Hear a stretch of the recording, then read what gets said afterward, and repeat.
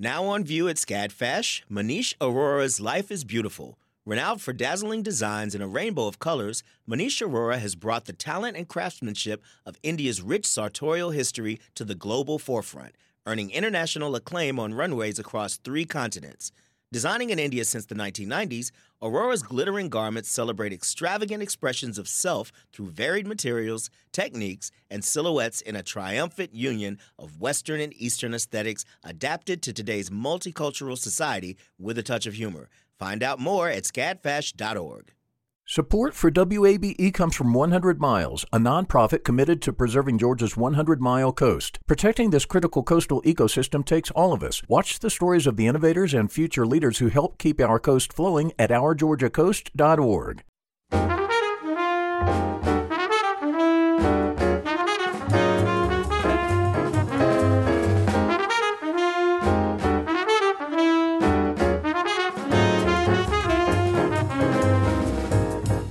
From WABE in Atlanta, this is City Lights. I'm Kim Drobes, in for Lois Reitzes. The ability to laugh at oneself is a valuable skill, and one which comedian Paula Poundstone has perfected on her podcast, Nobody Listens to Paula Poundstone. Coming up, she'll share some adulting tricks that she's learned from her podcast guests, including why having multiple cats is the secret to cybersecurity. And later this hour, City Lights producer Summer Evans talks to cologne creator Sean Crenshaw about his new line, Ovation, and why he wants all men to experience inclusion within the fragrance industry. But first, if you are familiar with the Ponce Highlands area of Atlanta, you no doubt know the historic Highland Inn and Ballroom. You might have even heard rumors of the recent sale of the building and wondered what would become of the century-old hotel and its attached venue, the Highland Ballroom, which has a long history of hosting music, comedy,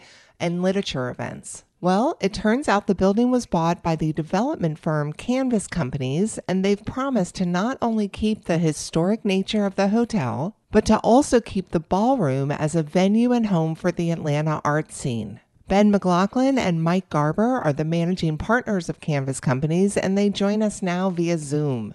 Ben and Mike, welcome to City Lights. Thanks for having us. Glad to be here. So last summer, the rumor mill was going nuts with the prospect of the demolition of the century-old Highland Inn and Ballroom. We had heard that the old owner had applied for a demolition permit, and people were saying the building was going to be no more. And then rumor of a relatively new development company, you guys. Well, word came out that you had intention to keep the integrity of the historic building and continue to support the art scene. And that's obviously fantastic news, but we would love more details. So to start out, what drew you to purchase the building?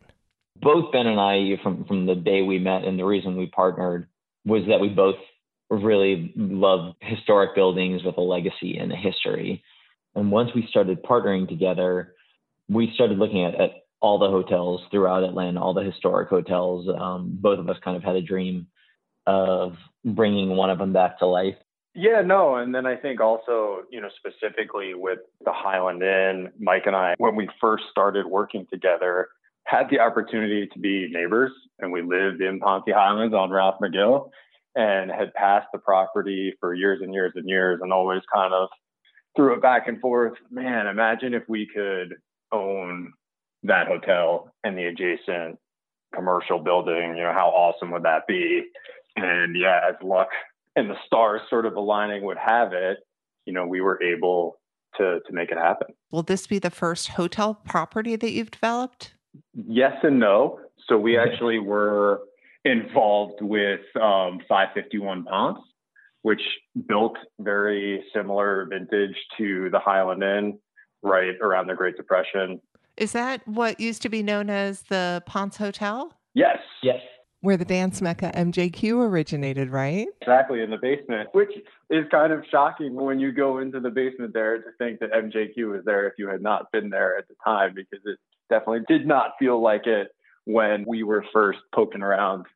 I think authenticity is a huge theme for us, because at the end of the day, a building is a building.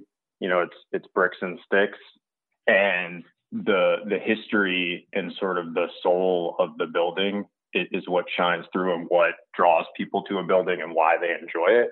And it's not one of those things that you could kind of put your finger on. So if you're building something new, it doesn't have that story and it doesn't have the feel as you walk through it. So it's one of those things that's super important to us in anything that we do, that there is some type of connection to the past, that then kind of draws its way to the present. So that any building that we work on, we like it to feel like it's been in the neighborhood for the last 100 years. Yep. And this one has. Yeah, exactly. And it just so happens it has. So it definitely lends itself to that. Now it's a matter of trying to, sort of take the past and the present and meld them together. And I think that's ultimately where our strong suit is trying to be respectful and have a responsibility to the buildings. Because at the end of the day, that building has been owned by several owners, in its lifetime, and hopefully it will be owned by several others. So we kind of see ourselves more as stewards for the buildings and for the neighborhood than it's, hey, this is our thing.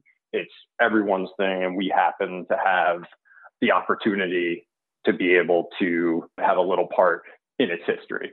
That's just so lovely. And that is not what we Atlantans have grown to expect from developers. Yeah. Atlanta has a history of just knocking stuff down and starting over. And as you're very aware, the Highland Inn and Ballroom has become really important to that community. That being said, it is an incredibly old building and probably needs a ton of work. So how do you incorporate those two goals? So Canvas Companies is only 2 years old, but Ben and I have been working together on pretty much every deal we've done since 2015. And we've specialized in working on historic buildings with, good bones and usually pretty rough mechanical systems. So none of this is new for us. It's all pretty old hat. I've got a background in engineering, and Ben just seems to know everything about buildings without the formal education. But this is all stuff that we've seen before. And over those past, I guess 7 years now, we've built great relationships with local vendors that we really trust, who we know can get the job done, when it comes to kind of threading the needle, which is what a lot of this comes down to. When you have to pull a plumbing system out of a building and still leave the building intact, it definitely gets tricky, and there's not a lot of plumbers who can do it right. But at this point, we've definitely found and built those relationships. We've kind of developed a business model where most developers, are so focused on the numbers, and we try to say, hey, what's going to get us the best product possible and delivering the best value possible. So if we can save money on the project and keep our rents lower, we do it because ultimately we want it to be attainable for the neighborhood. And we found that we can make more money by doing something that's thoughtful, price conscious, and sensitive to the neighborhood than by just focusing on the numbers.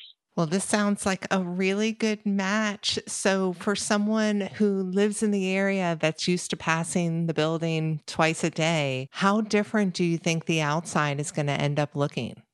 Probably somewhat different in that I think we'll for sure give it a little bit of a facelift in terms of paint scheme, but the actual bones and integrity of the building should look relatively similar. And hopefully we're able to kind of open up the building a little bit more to the neighborhood, both logistically and physically, so that, the central courtyard there becomes almost like a pocket park and meeting place for folks, with lots of activity going on and really kind of being a focal point of the neighborhood and that street. For those who are unfamiliar, the courtyard that you're speaking about is a place that historically had never been available to the public. Previously, it had just been a place that you could experience if you were staying at the Highland Inn or if you were seeing a show at the Highland Ballroom. So will you elaborate for a second on what you mean by a public space element? We're still kind of working on design and dealing with drawings with the architect. To what extent, it will be public, I don't know. It will be public and that people should be able to access it all the time, if that makes sense. It's not necessarily going to be like a public park, so to speak. But yeah, the idea is to open up cafe, ballroom, and that courtyard to make them much more public facing spaces, more accessible. Yeah, I mean, our long-term goal is for that whole area to kind of become a hub in Ponce Highlands where the neighborhood can kind of congregate and almost a little town center for the neighborhood. Yeah, where, the Highlands has sort of its high street and kind of main retail commercial node. Inman Park obviously has its space. Old Fourth Ward has Edgewood, Ponce City Market, Beltline, but Ponce Highlands, has it, and it's fantastic. But we think that we can add just another level of sort of activity and spaces for people to enjoy, more consistently. You spoke to some of the elements that I think the community is most interested in, which would be the ballroom and the cafe and the adjacent buildings. Let's take them on one at a time. So, with the ballroom particularly, there's been such a history of it being attached to the art community. There's been events there from an organization called Right Club. There's been comedy events there. There's been a ton of music shows. Are you hoping to be able to continue that legacy? Yeah, absolutely. I mean, both Ben and I I think like one of us had mentioned earlier, both live in town and are both very fond of the arts and the culture that Atlanta brings. So we'll definitely be incorporating that in. I don't know exactly how that plays out just yet in terms of the actual specific mechanics of it, but it's very important to us. I mean, our property manager used to run comedy shows there. And that was a big factor in wanting her to work with us. I'm an ambassador with the Mint Gallery, so that's always. I mean, that's half of what drove us to this, is to help grow that sphere in Atlanta. Yeah, and it's important. Art, I think, is one of those things that generally is sort of on the front end of neighborhood growth and then slowly but surely gets pushed out. And it's a shame when that happens because it's what kind of makes the neighborhood unique and interesting. So it's always been one of those things that has been important to us, is to maintain some type of art or creative element, with everything that we do. And Mike had mentioned that, we had met in South Downtown on Broad Street, and kind of the arts had pulled us together that way, having some mutual friends over at the Goat Farm. It's always nice when we can kind of pull it back to our roots and how we sort of got started together. Right. If you're just joining us, this is City Lights. I'm Kim Drobes, in for Lois Reitzes, and I'm speaking with Ben McLaughlin and Mike Garber, the managing partners of Canvas Companies, the development firm that recently bought the century-old Highland Inn and Ballroom in the Ponce Highlands area of Atlanta. So once upon a time, the cafe that's there was a very iconic place, well known throughout Atlanta, called Cafe Diem. And since then, there were some other places in that space, but nothing ever quite as iconic. And I was wondering what your plans are for the cafe now. I think something very similar to Cafe Diem. It's funny, outside of people being very connected to the ballroom, the one thing that we got over and over was, man, Cafe Diem was so amazing. We'd love a space like that again. So I think as close to that as we can get in terms of, the vibe and the feel and atmosphere is what we're pushing on. And hopefully it ends up being a concept that also is mentioned by folks for years to come as to how great it is, and offering some type of all-day casual cafe type fare. The third component that I see as what the community might be most interested in would be the row of shops that are connected to the Highland Inn and Ballroom. And one of them particularly, the antique store, has been there for over 15 years. So I know people are attached to the store. Are these shops going to get to stay where they are right now? We hope so. We want everyone to stay. It's been one of our focuses is to try to maintain local retail mom and pop tenants, because that's what makes the city unique. We generally try and work with more unique shops as opposed to larger chains, just something that we tend to understand better and something that really resonates with us. We're always trying to be creative in how we treat new projects. So to that end, there's obviously some stuff that needs to get fixed with the building. It needs a new roof, some HVAC issues, electrical, plumbing. But I think that once we end up getting all that fixed up, our rents will still be some of the lowest in the area. And by having rents that low, it allows us to keep the local interesting tenants that makes it a truly authentic place to Atlanta. We never want to do a project where somebody could, pick up the building and move it to a different city and you'd have no idea, where and what it is. But I think the Highland Row specifically, people know that that's Atlanta. And there's few and far between of those type of places left. So again, it's a big responsibility and something that, we don't take lightly about maintaining the integrity of that building. You brought up the price for tenants and hoping to be able to keep it affordable. How about the price of the rooms at the Highland Inn? With construction pricing the way it is right now, it's hard to make a new hotel or a new anything without the prices skyrocketing. And I think we've got an opportunity with the inn, because the building already exists, to maintain a certain level of affordability. We're also going to play around with different models in terms of, short-term, medium-term, and possibly even longer-term stays, just to, again, be able to offer something up to the arts community and the food and bev community in the neighborhood that can come at a reasonable price.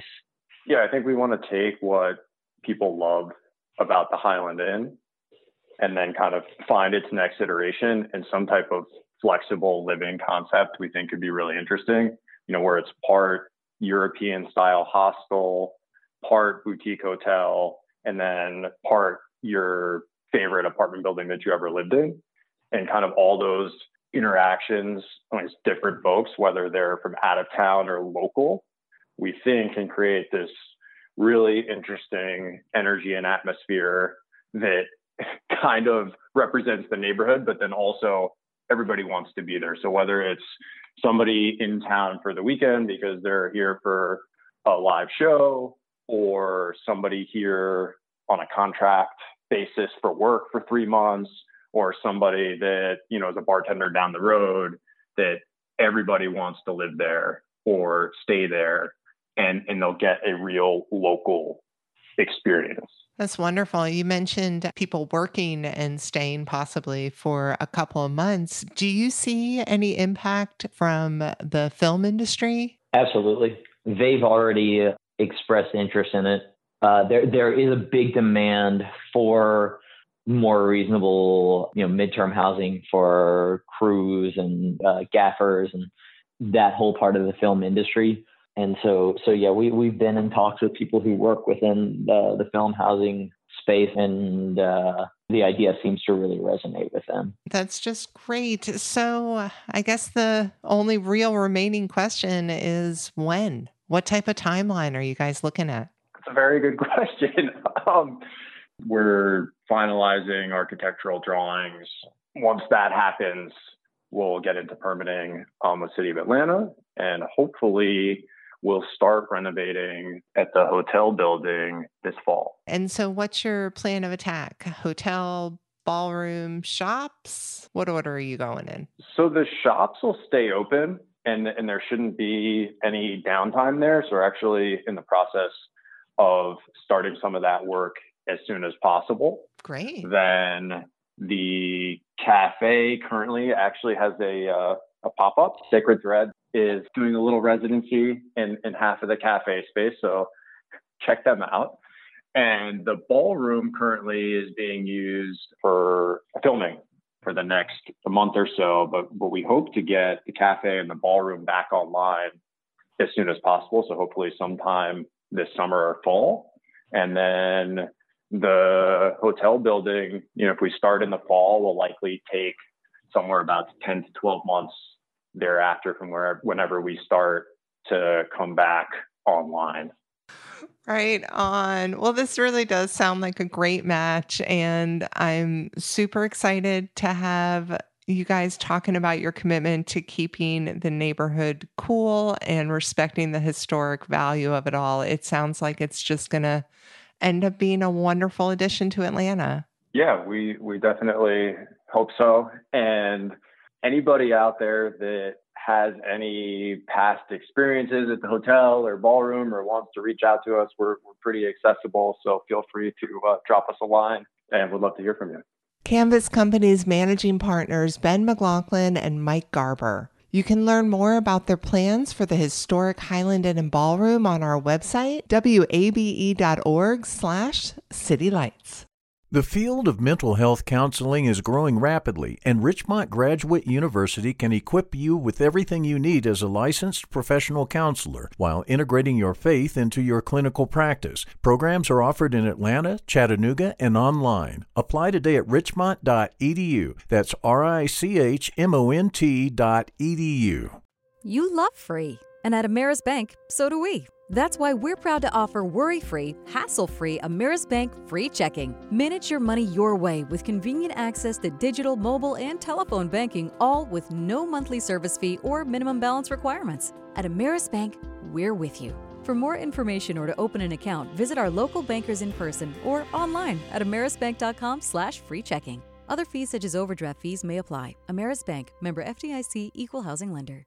This is City Lights on WABE. I'm Kim Drobes, in for Lois Reitzes. Thanks for listening. On her aptly named podcast, Nobody Listens to Paula Poundstone, the comedian has experts on from every nook and cranny of life to share their skills and secrets to being a functional adult. The podcast is often educational and always hilarious, and it's just one of the feathers in Poundstone's cap. The Wait, Don't Tell Me panelist has recently rescheduled her COVID-postponed comedy tour with an Atlanta date set for September. Last March, Poundstone visited with City Lights executive producer and host Lois Reitzes, and here she shares why her podcast is, quote, an out-of-control adult education class that meets in a treehouse. It's a comedy podcast, but we do, in each episode, usually anyways, we bring on somebody who has information that is, helpful to get through life with. And so, I wanted to know. I've been using my cat's names for passwords, and people have told me that's not a good idea. But what they don't realize is I have 12 cats. I was wondering what you were up to. Yeah, in fact, that's why I have 12 cats, is just for every time I get hacked, I have to get another kitten. Aha. Well, so what did the CEO offer? He actually said you don't have to change your password. I asked him, I said, how often are you supposed to change your password? Because I had always understood that this was an important part of keeping the hackers at bay. And he said, you should change your password every time you get hacked. But outside of that, you don't need to. All right. So, as I said, we bring on different people with information that is just sort of helpful for living. For example, somebody to talk about, starting a small business, or we had somebody, there's been 84 episodes, so I don't remember all of it, but let's see. My favorite one, I think, ever, because the information stuck in my head, was a plumber. We had a plumber. Joe the plumber? It wasn't Joe the plumber. In fact, it was a woman. But good. She said two things. One thing is that you should not put Kleenex in your toilet. Yes. Because it's a thicker weave, a tighter weave, and it doesn't disperse as well as toilet paper. And the other thing she said is that you should regularly pour hot water down your drains. Really? Yeah. It's changed my life. And that was, she was on over a year ago, and I still remember that. But if you ask me what the person said that was there a week ago, I likely don't remember. But somehow the purity, the simplicity, and the value of what the plumber had to say has just always stuck with me. I really admire your having people on from all walks of life, because it must take a lot of prep, and it shows a certain self-confidence on your part in what you will ask them. My original idea for this podcast was something called How to Move Out of Your Parents' House.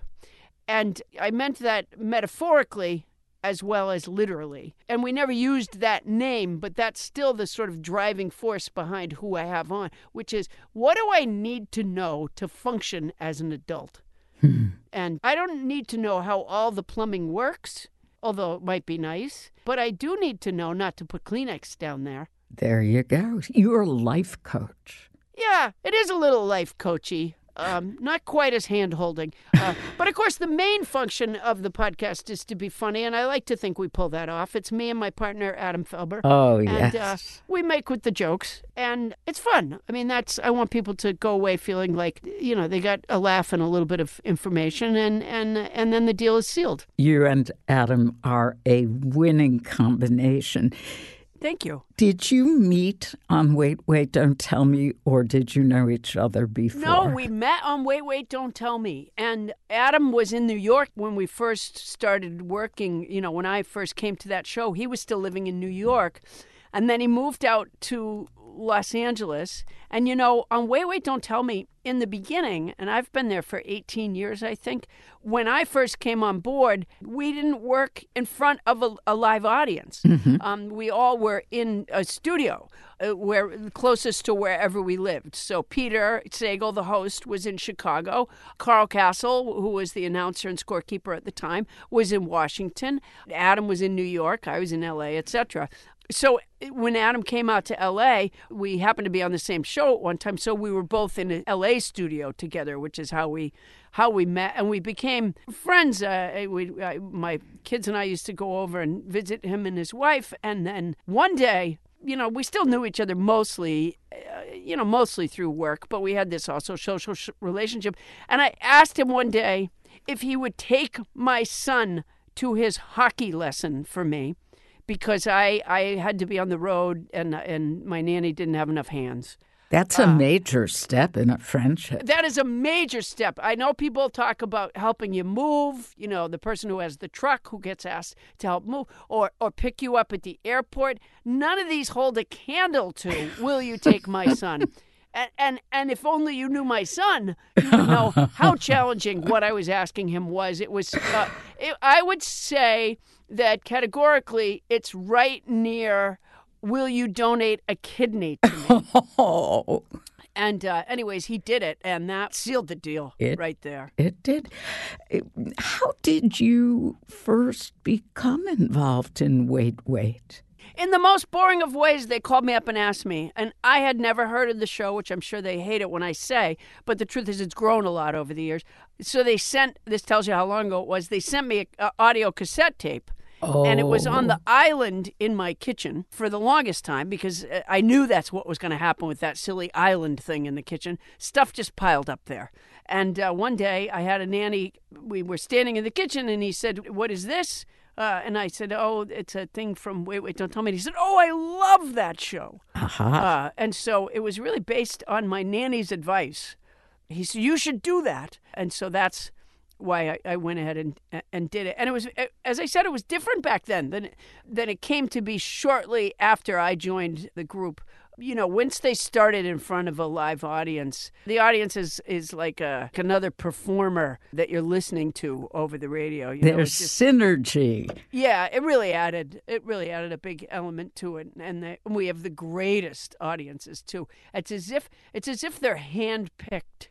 Public radio listeners. Public radio listeners are great. What more could you ask for? I know that if one makes a mistake in terms of grammar, oh dear, that they can get a little testy. But other than that, they're great. The grammar police are always out there in public radio, but they keep us on our toes. Speaking of grammar, in your podcast, you have a word of the week, and you do it through song. Well, I tell the word of the week, and then I add it to my vocabulary song. My original plan was that I would have this vocabulary song that contained every word, and so it would just get a longer and longer song. And then I don't know how many words in I was before I realized that will be really difficult to listen to.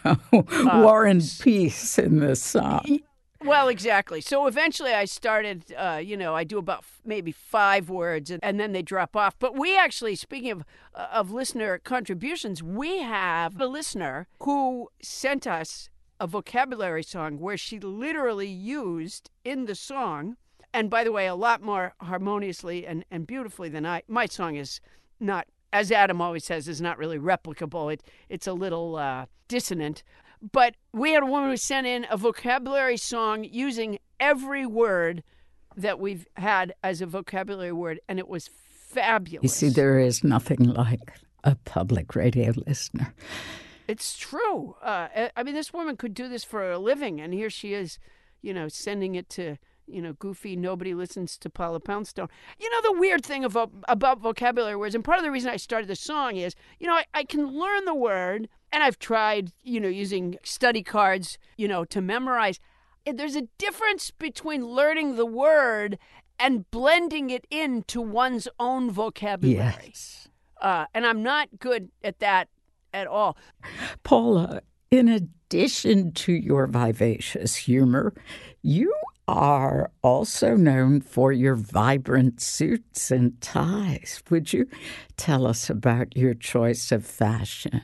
Well, a few years back, I was making some CDs, performance CDs, and there's the cover art issue. So I was doing one that was called I Heart Jokes, Paula Tells Them in Boston. And so I decided that I would go with the classic Minuteman outfit on the cover. And I had a friend that was a wardrobe person, and I asked her to help me. And we went to these, great costume houses. And so I get this Minuteman outfit, which, by the way, according to my friend who's a wardrobe person, they didn't really dress like that. What did they wear? Well, the Minutemen didn't have uniforms. Oh. Right? The Minutemen were... I don't know at what point they did or did not begin to wear some sort of a uniform, but when you think about it, the Minutemen, were farmers and stuff who grabbed pitchforks and overalls, guns, and ran out in the middle of the night. I don't think they had time for marching or coordinated outfits, the way the story gets told. Anyways, I wasn't there.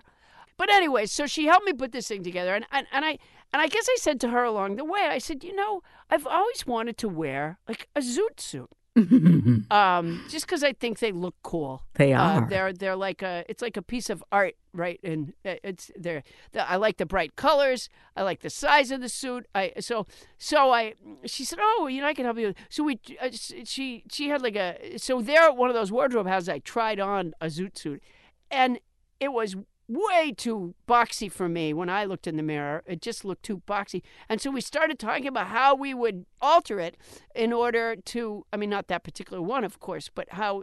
So she helped me design a suit that has a zoot suit, style as a jumping off place. An homage to the zoot suit. Exactly. And then we, went out and chose fabric, and I started having them made at an actual zoot suit maker, a place called El Pachuco in, I think it's Fontana, California, and they do a spectacular job.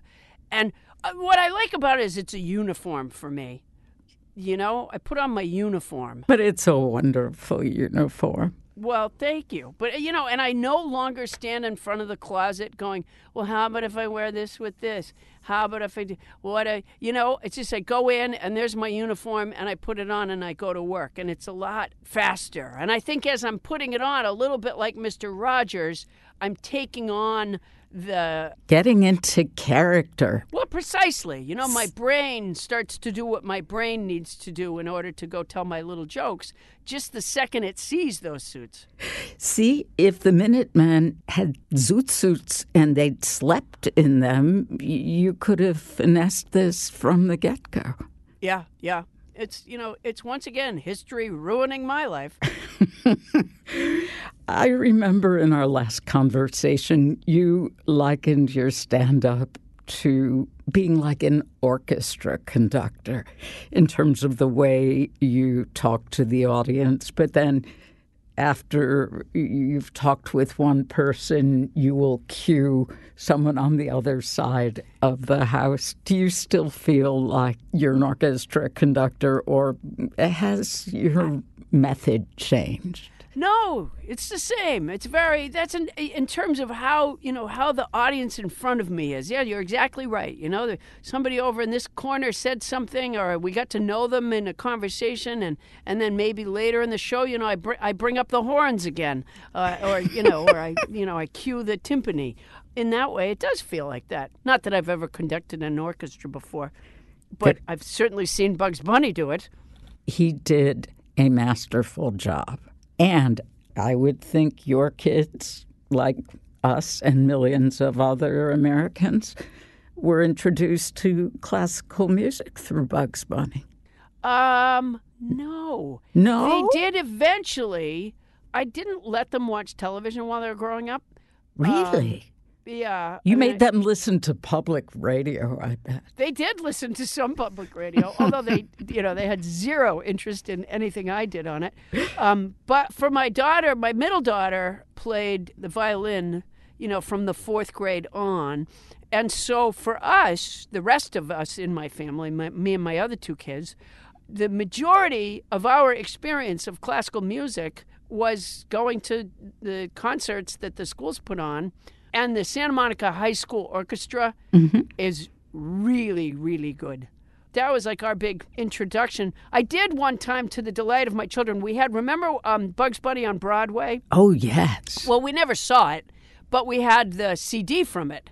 So the Barber of Seville is on there. Yes. And I did one time set the dinner table to the Barber of Seville, landing the last cup of milk on the exact last note. You are a conductor in the making. Yeah. So this very much impressed my children. That was probably one of the finest things I ever did for them. The Rabbit of Seville. You said that you are in fabulous health, and you think it's because you are around laughter so much. I have no doubt that has been... It lifts me up on an emotional level, and of course, emotion and physical health are connected. But in the worst moments of my life, right, in the years where I've struggled the most, or where the worst things have happened, and guess what? That's how it goes. Things happen. To be able to go on stage and talk about those things and laugh is just the greatest. Because one of the things about struggling with anything, whether it's a physical problem or a mental problem, which we all have, no matter what anybody says, is feeling like you're the only one. Feeling like you're somehow put upon more than anybody else is. When you put it out in front of a group of people and they realize, oh my gosh, everybody in the room is laughing because they all have that too. Or they're familiar with it, or it's not so unique. That alone lifts your little tugboat. Comedian Paula Poundstone sharing her secrets to mental health with City Lights executive producer and host Lois Reitzes. Poundstone's comedy tour has recently been rescheduled, and the new Atlanta date is September 17th at the Buckhead Theater. You're listening to WABE, Atlanta's Choice for NPR. This is City Lights on WABE. I'm Kim Drobes, in for Lois Reitzes. Thanks for listening. The idea that every man deserves to be celebrated regardless of race, age, or ability is the theme behind Atlanta entrepreneur Sean Crenshaw's new cologne line, Ovation. City Lights producer Summer Evans recently spoke with Crenshaw and learned what inspired him to go into the fragrance industry. It goes back to me being a kid, to be honest. My dad was a big fragrance collector and connoisseur, and he was very prideful of his collection. And growing up in a house with a dad that collects fragrances, naturally, you're going to get exposed to fragrances and just to hear those stories of the things that he experienced wearing his fragrances.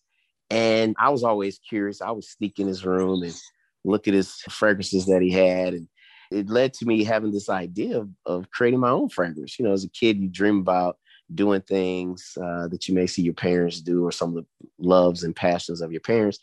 And it kind of planted that seed of creating a fragrance. And, I saw other designers have their name on a bottle. I thought, wow, how cool would that be to have my name on a bottle? And to bring it all home, I was in elementary school, and I had a big crush on this girl in school. And I was just coming home just frustrated that she was not paying any attention to me. Everything that I did to try to get her attention, it failed. And so I was telling my dad. He said, hey, I got something for you. So he pulled a fragrance from his dresser, and I can't even remember the fragrance. And he sprayed it on me before I went to school. And he was like, you know what? Just walk around her and just be around her and just see what happens. And my dad must have knew something, because recess that day, I did exactly that. I just kind of went around her and went in her presence, and she smelled me. She smelled what I was wearing. And she was like, excuse me, what's your name? Hey, come over here. What are you wearing? Yeah, what are you wearing? That smells good.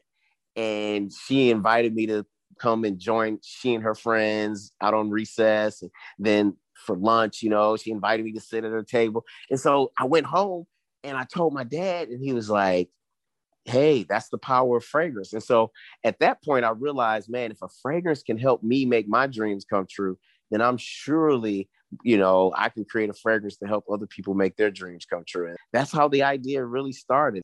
Well, Dad gave good advice and it inspired a dream come true. Yes. You've gone through several batches and iterations of your cologne and finding your signature scent. Can you tell us about your journey when you first started and launched the business 5 years ago to now?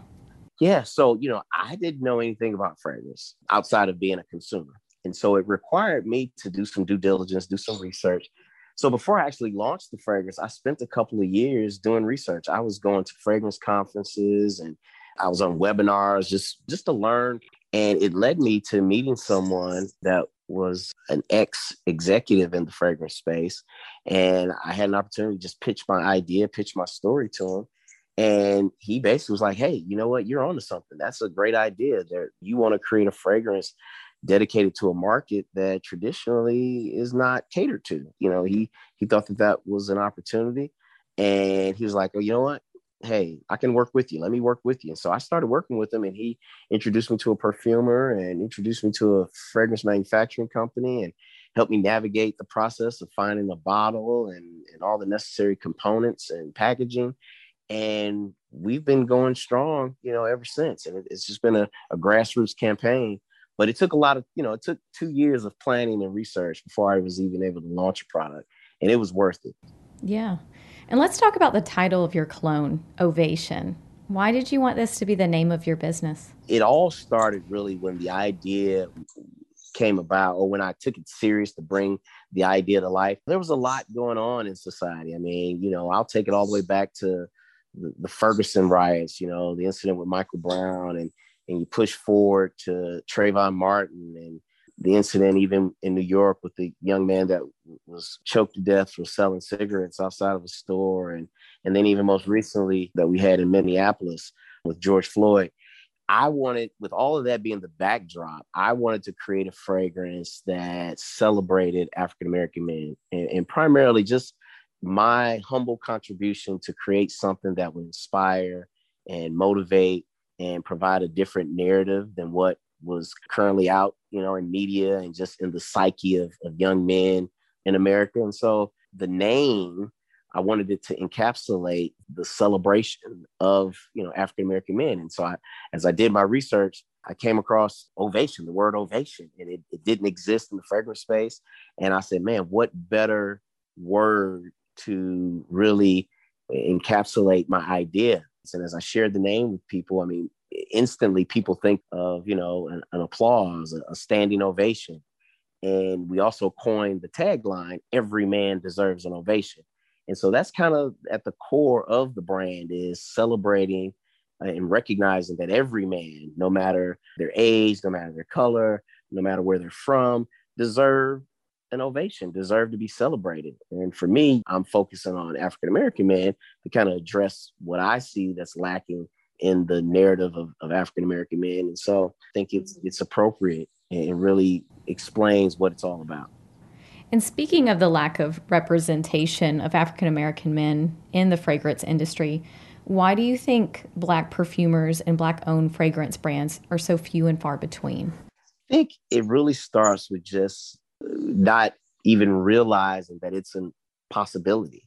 And again, this is not a knock to the other brands, to the Tom Fords of the world or the Calvin Kleins or Ralph Lauren's. I mean, it's not a knock against them, but it's just the absence of the imagery, the absence of the possibility leads to people thinking that it can't be done or thinking that it's not an option as a young entrepreneur or business person trying to come up with a new product or even explore the opportunities in fragrance. It's just, you don't see it. It's not prevalent. And so I thought it was important to kind of just address that and make the possibility real, and hopefully to inspire other young entrepreneurs or people that are interested in fragrance, that if you're a person of color, or anyone, if you're female or you're foreign or, anyone that's marginalized or not fully represented, I wanted my brand to kind of stand as a beacon to inspire and show the possibilities of what can be done, and to show that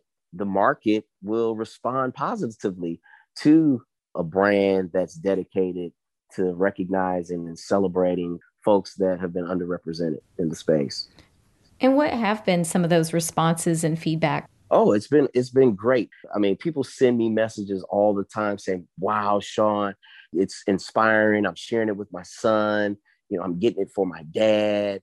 Because here's the deal. If you look at traditional fragrance advertising, this is across the board. But here's the standard imagery. It's some guy in a Speedo with a six-pack, with his hair slicked back, emerging out of an ocean or a pool. Somewhere exotic. Yeah, somewhere exotic, exactly, in some scene of grandeur, and again, that's the traditional imagery.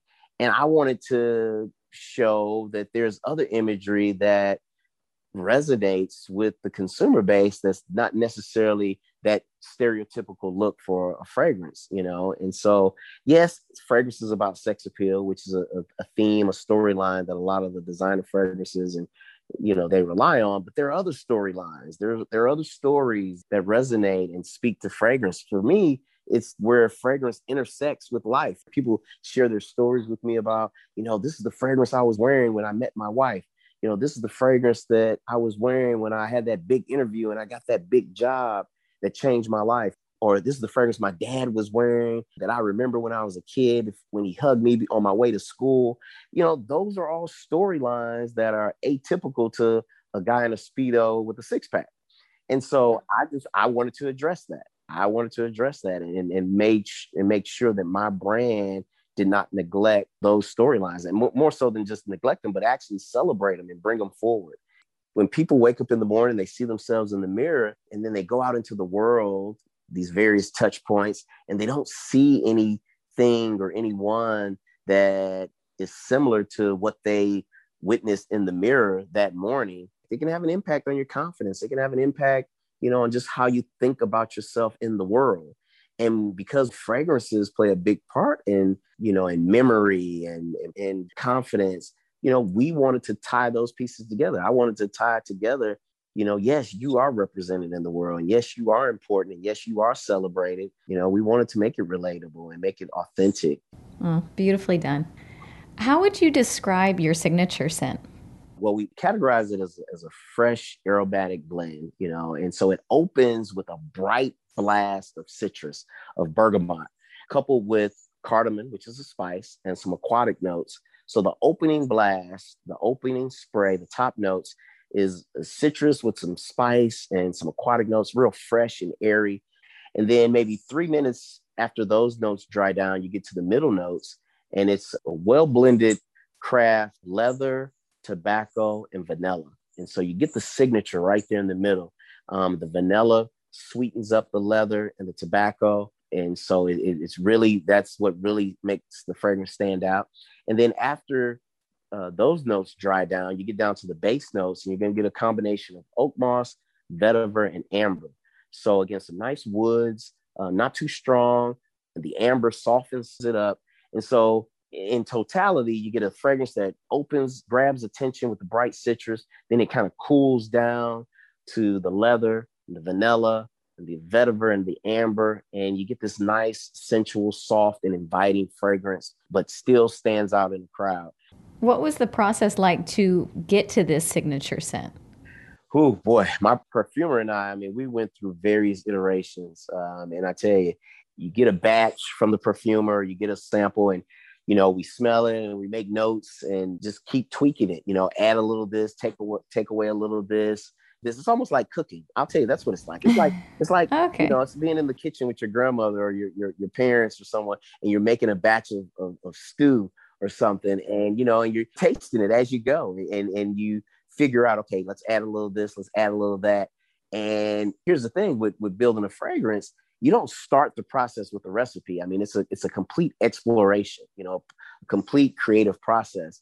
And if you can imagine being in the kitchen with just a counter full of ingredients and just asked to make something, that's kind of what making a fragrance is. And you have the expertise of a perfumer who kind of understands the ingredients, understands the notes and how they interact to help guide you on the process. But throughout the process, you're pausing to kind of test your creation. My process took about 3 months of sending samples back and forth from my perfumer in St. Louis. And we finally got something we feel real proud of. Yeah. Did you ever feel like you've smelled so many samples they started to blend together, trying to differentiate between them? Yes. But here's the other good benefit, though, is as we were building, we recognized that there were certain points in the process where we kind of created a mini fragrance. Like we would make note, like, oh, let's make note of this combination because this may be a future women's fragrance, or this may be a future Ovation for Men blue, or Ovation for Men red. So what was great about it going through the process is we hit these marks, where these benchmarks or these places in the development is like, ooh, let's make note of this because we can use this combination later when we expand the brand. They call them flankers. You can create a flank of fragrance to your main fragrance.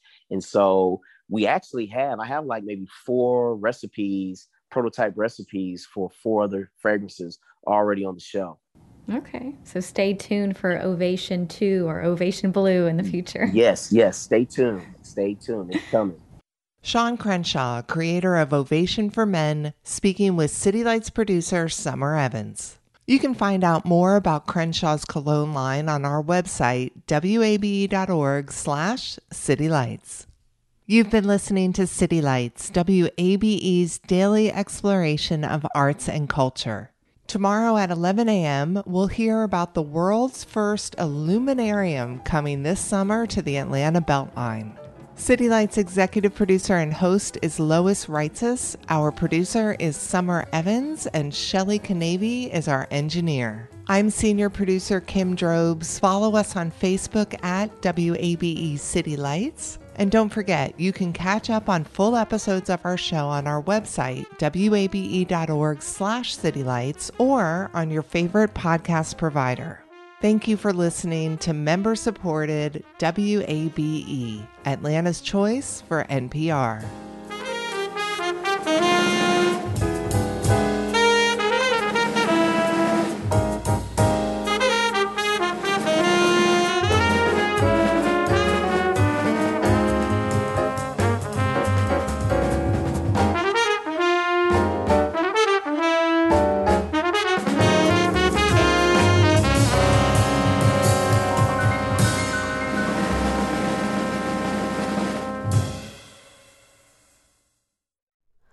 Hi, it's Terry Gross, the host of Fresh Air. We bring you in-depth, long-form interviews with actors, directors, musicians, authors, journalists, and more. Listen to our Peabody Award-winning Fresh Air podcast from WHYY and NPR. The world is full of mysteries. Are ghosts real? Is that yogurt expired? Hey, the unknown can be scary. But when you donate to WABE, you know where your money is going. Your gift supports the journalism that keeps you informed and the programs that pull back the curtain on complicated stories. Help us make the world less mysterious. Become a member now. Go online to wabe.org/donate, and thanks.